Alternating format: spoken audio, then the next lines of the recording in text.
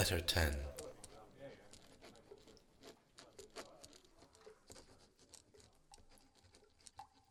There was something I forgot to say about being twins. It's how people stare. They can't stop themselves, even though it's rude to stare. But if you can't stop yourself being rude, how is anyone other meant to stop themselves? When me and Scarlet first met together, I was staring sidelong in shop windows all day long. Just seeing us in the glass was spooky enough for yours truly. It's no wonder every other pair of eyes on the street boggled as well. By the way, you should know I get muddled sometimes. You probably noticed I say stuff I never meant to say. When I started telling you my side of the story, being sketchy didn't seem so bad. It's 'cause there's two of me now. One is cleverer, the other one ain't. She's called Jenny. But I will take the penance. I will learn myself how to speak without muddles. From now on, not only will I say not one more French word again, but every time I catches Jenny whatever saying pointless stuff that makes no sense, I will punch the walls like it's her face. Look. There's cracks where I already begun to mend her half-wit ways, and we ain't even got to the bit where we met the royals yet. By the way, the royals is my word for what turned out to be Scarlet's nearest and dearest. Only, don't you start huffing and puffing. Just 'cause Jenny's got thinking issues, you ain't allowed to say, "It's your own default, girl. You should have done less dazzle in your heyday." I will go. You what?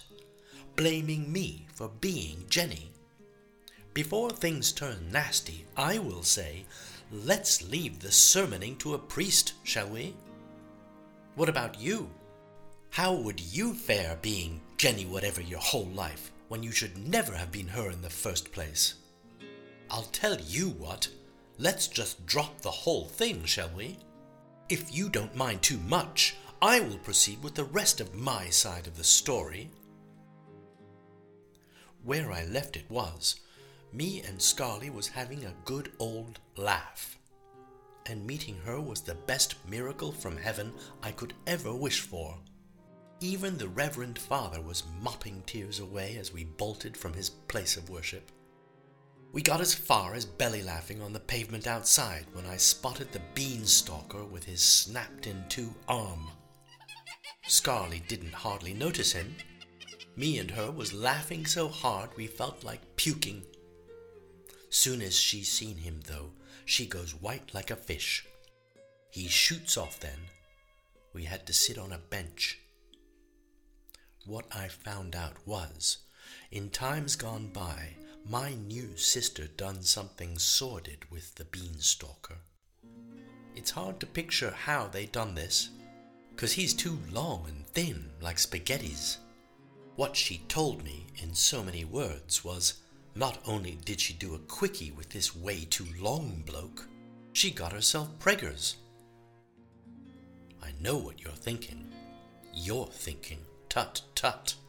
Getting yourself preggers willy-nilly ain't ideal, and all that toshing. But hang on your words. You and me got our bargain signed and sealed, do we not? I don't get on my pulpit if you don't get on yours. Besides, none of this part of the story needs much saying, 'cause it's all a load of pardon my French and nothing to do with my side of the story. Buff! Just so you know, the word buff means I just punched the wall again. And it was a good one. Now there's a cloud of plaster dust in the air around my head. Let that be a lesson to us all, Jenny. Where I was, Scarlet's ex-bloke was a total nutter. He was obsessing ever since he'd done his naughty deeds with her. He was lurking and texting and what have you. Scarlet begged the blokes in black to have a go at him, I could have told her that's a waste of breath. They didn't even taser him. Even so, when I heard they didn't bother arresting him neither, I blasphemed a few times, and no mistaken. That's when I thought up the best pardon my French ever for Scarley's 10-foot stalker bloke. It made her perk up no end hearing her expo being abused by me. Would you like to know what my abuse was? Only, I dare not repeat what I said here, not unless you think I can be released from my vow of silence. I suppose you will get shirty now. You will go, I can't release you from your vow, Marley. You swore on your holy Bible. This is between you and him, our Maker. Amen. And I will go, not so. I will say, him, our Maker, might have witnessed my vow. He might even smite me if I spake out loud my French name for Scarley's beanstalker. But the vow I made was not to him, our Maker. It was to you, a lowly human. This is a technical point you, of all people, should get. It means you alone can permit me to use French words again. Do you see? So I will be obliged if you would kindly oblige me and grant me a release from my vow, by return of post if possible, 'cause, if gospel be told, it feels cramped and stuffy not having all the words you need to say all the things you need to say. I'll give you a clue though, shall I? My abusing name for Scarley's beanstalker starts with the letter W and ends with the letter N. Any guesses? You should have seen her face when I said this foul word out loud. Just hearing me say what her ex really was cleared Scarley's troubles right off her brow. She even managed a smiling act. Did I tell you the bloke's true name yet? He was called Julian or some such, which is Poncy. I told Scarley I could stab him if she liked. This made her feel even better. It weren't meant, though. I couldn't stab no bloke, even one with a Poncy name like Julian. Only there's more ways to swinging cats. So we could learn Julian a lesson, we done a list. Our list started with pushing him off the roof of a car park. That weren't good enough, though. So we clipped his privates off and let him jump about, yowling in agony. I felt this might have sorted him, only we carried on. In the end, we locked him in a room full of blokes in black with tasers drawn. This meant justice could be done according to law and order, which, funny enough, ended up being my absolute favorite. Once we had hysterics over the best methods of teaching the beanstalker called Julian, otherwise known as W-N, how to behave, Scarley and me went down the shops. That's when she came up with her balmiest plan ever. She said it would be hilarious if we got everyone staring at us mixed up about who is who. Which is all fine and well, but you and me both know, soon as I open my big gob, the game is up. Only Scarley weren't granting this. When that girl got it into her brain she wants to be hilarious, there weren't nothing stopping her. She goes, "Don't be pathetic. It's only a bit of fun." What came next was the loveliest miracle in my side of the story so far. Dead serious, Scarley takes my shoulders in her hands and goes, "You must come and live with me. We will meet the family, and not only will we look the same, we will wear the same frocks. Ha ha ha!" I don't mind saying I was bolted out of the blue, not by her balmy scheme, but what she just said about me living with her. I needed to hear it said all over again. I asked, did she really mean I could come and live at hers? I can hear her sing-song voice even now, word for word. course you can, you numpty." She said this in the forecourt of a shopping centre. I gave her a tight hug then. She goes, "Not only do you have the strength of a gorilla, you smell like one." This was cruel, but I let it pass. There was too much sister bonding to care about snide comments over my odours. And besides, the miracles that day was coming along in busloads. Ever since we stepped out of the place of worship for all the saints that ever was, I thought I must be in paradise. Only now I seen there was something better than paradise, and you could shop there all you liked. We done H&M, we done Debenhams, we done New Look. We buyed tons of clobber and 2 scarlet dresses. None of it was thieved. There was so many bags with spoils in, we had to take a cab to get it home. A cab! And when we got to what was going to be our home forevermore, the only word for the dizziness I felt was Scarley's all-time favourite. It was sublime. Picture the French word beginning in F and ending in G that goes right before Scarley's favourite word ever, and you will know the level of sublimeness I felt. One day I will tell you what it was like being home at last before things turned nightmarish. Don't go making me tell you the nightmares first, 'cause that comes next. If I skipped that far ahead, Jenny would get herself lost again, and I would have to vent my fury on something hard.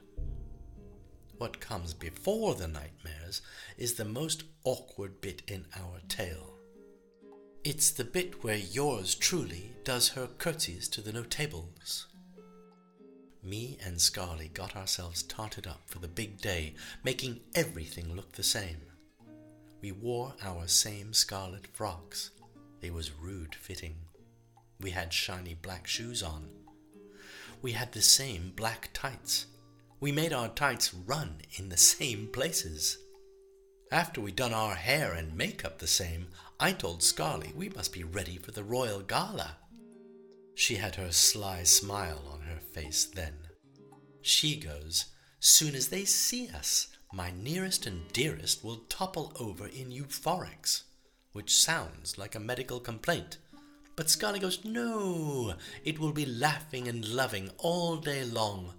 You wait." Well, there was laughing and loving all right, but mark these words. When your sort picture laughing and loving, what you see is a great bash and a whale of a time.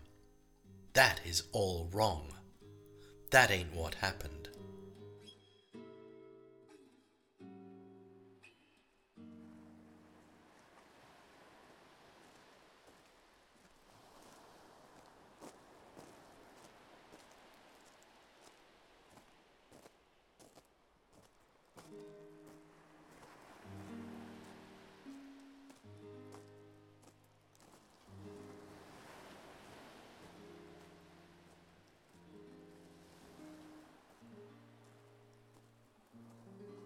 Without the help of Louise Gross, we wouldn't have known so much about Charlotte. But even with all that information, I still have my doubts.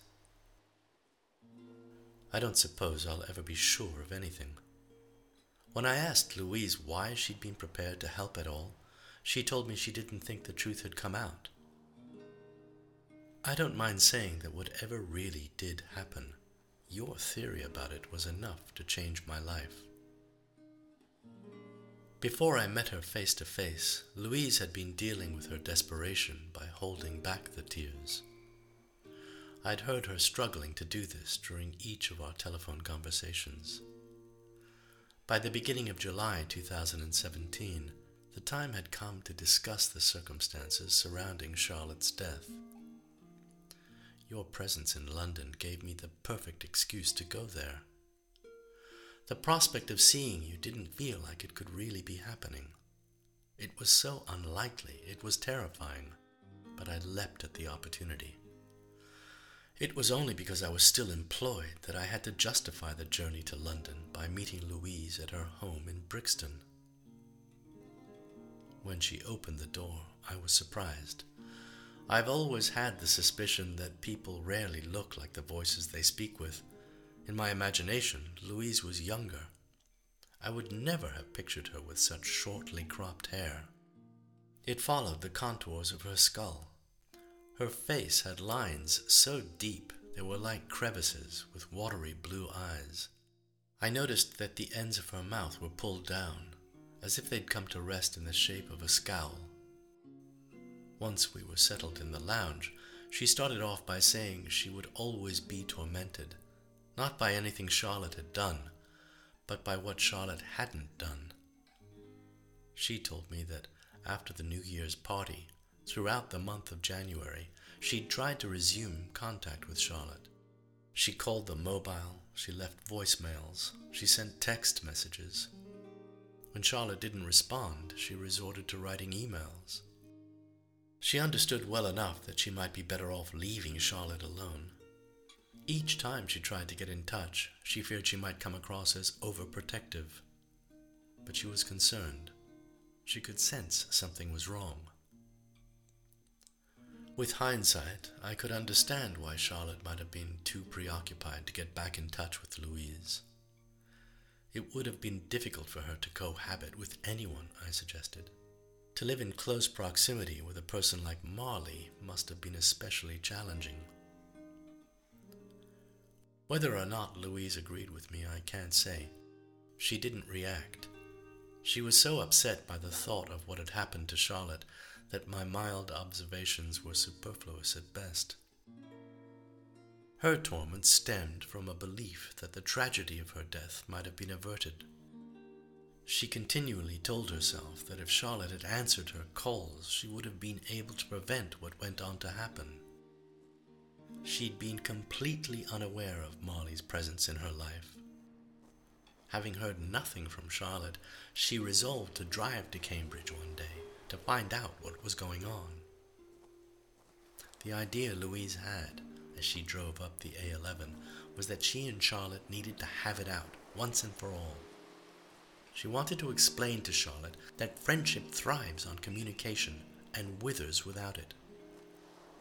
She imagined herself insisting that if one friend tries to contact the other, there is an absolute need to respond. When it came to it, Louise was going to berate Charlotte for all the neglect she'd shown her one true companion in life.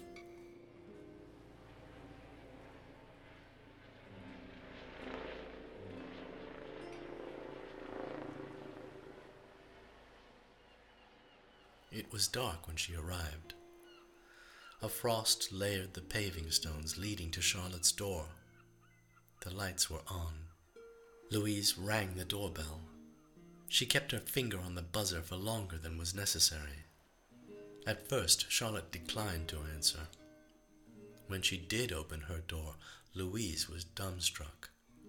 None of the anger that had compelled her to drive all the way to Cambridge came out.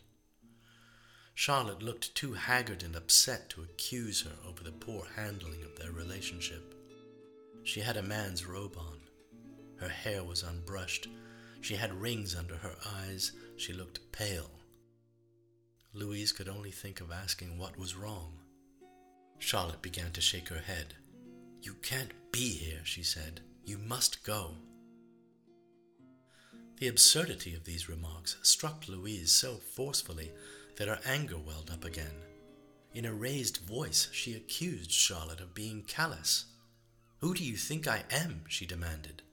"You can't just dismiss me as if I don't exist." Each word seemed to cause Charlotte more anguish. Glancing over her shoulder, she urged Louise to speak more quietly. She warned that the neighbor was sensitive. This pandering to the sensibilities of a neighbor gave Louise the pluck she needed to be all the more infuriated. "The neighbor?" she shouted. "What the fuck do I care about the neighbor?" It was at this point that another voice rang out from within Charlotte's home. It was a female voice with a low, aggressive streak. The voice said something like, "Watch your fucking mouth, love, or I'll put a fist in it." Charlotte sighed then. She rolled her eyes. She called over her shoulder, "Don't worry, Marley, I'll handle this." Louise was instantly jealous, but knew that she wouldn't be able to articulate what she was feeling. Marley? Who was Marley? The panic in her eyes said it all. This brief three-way exchange at Charlotte's front door was sufficient for her to assume that Charlotte was having a fling with another woman. This woman, wherever she'd come from, was plainly a poor fit. Louise half comforted herself with the notion that this Marley must be another episode in Charlotte's self-destructive career. She decided to leave without saying another word. She turned to go. Despite the low temperatures that night and the fact that she was barefoot, Charlotte caught up with her and kept pace with her. She put her hands on Louise's shoulders to stop her. They slipped on the pavement, almost falling together. Charlotte spoke too quickly. The heat of her breath condensed around her mouth. She seemed oblivious to Louise's emotional hurt. Louise realized then that Charlotte had been drinking. She was slurring her words. "It's more complicated than you think," she seemed to be saying. "The whole saga could be explained," she insisted, "but it couldn't be done there and then." Charlotte wanted to meet with Louise. She wanted this to happen as soon as possible. For Louise, at that moment, no explanation was going to suffice. It was clear what was going on. Her overriding concern was to get back to London and very likely never see Charlotte again. Despite this, and maybe because she was moved by Charlotte's fragility, she coldly stated that they could meet the following day. Charlotte started to remonstrate. The next day was too soon. She needed more time. But there would be no more concessions from Louise. As she got into her car, she told Charlotte to take it or leave it. Charlotte began to negotiate. She seemed genuinely desperate to have an opportunity to speak with Louise about what was going on. She would meet the next day, she said, but only if it was in a public place. There had to be lots of people around. Charlotte had begun to shiver. Louise shut her eyes for a moment.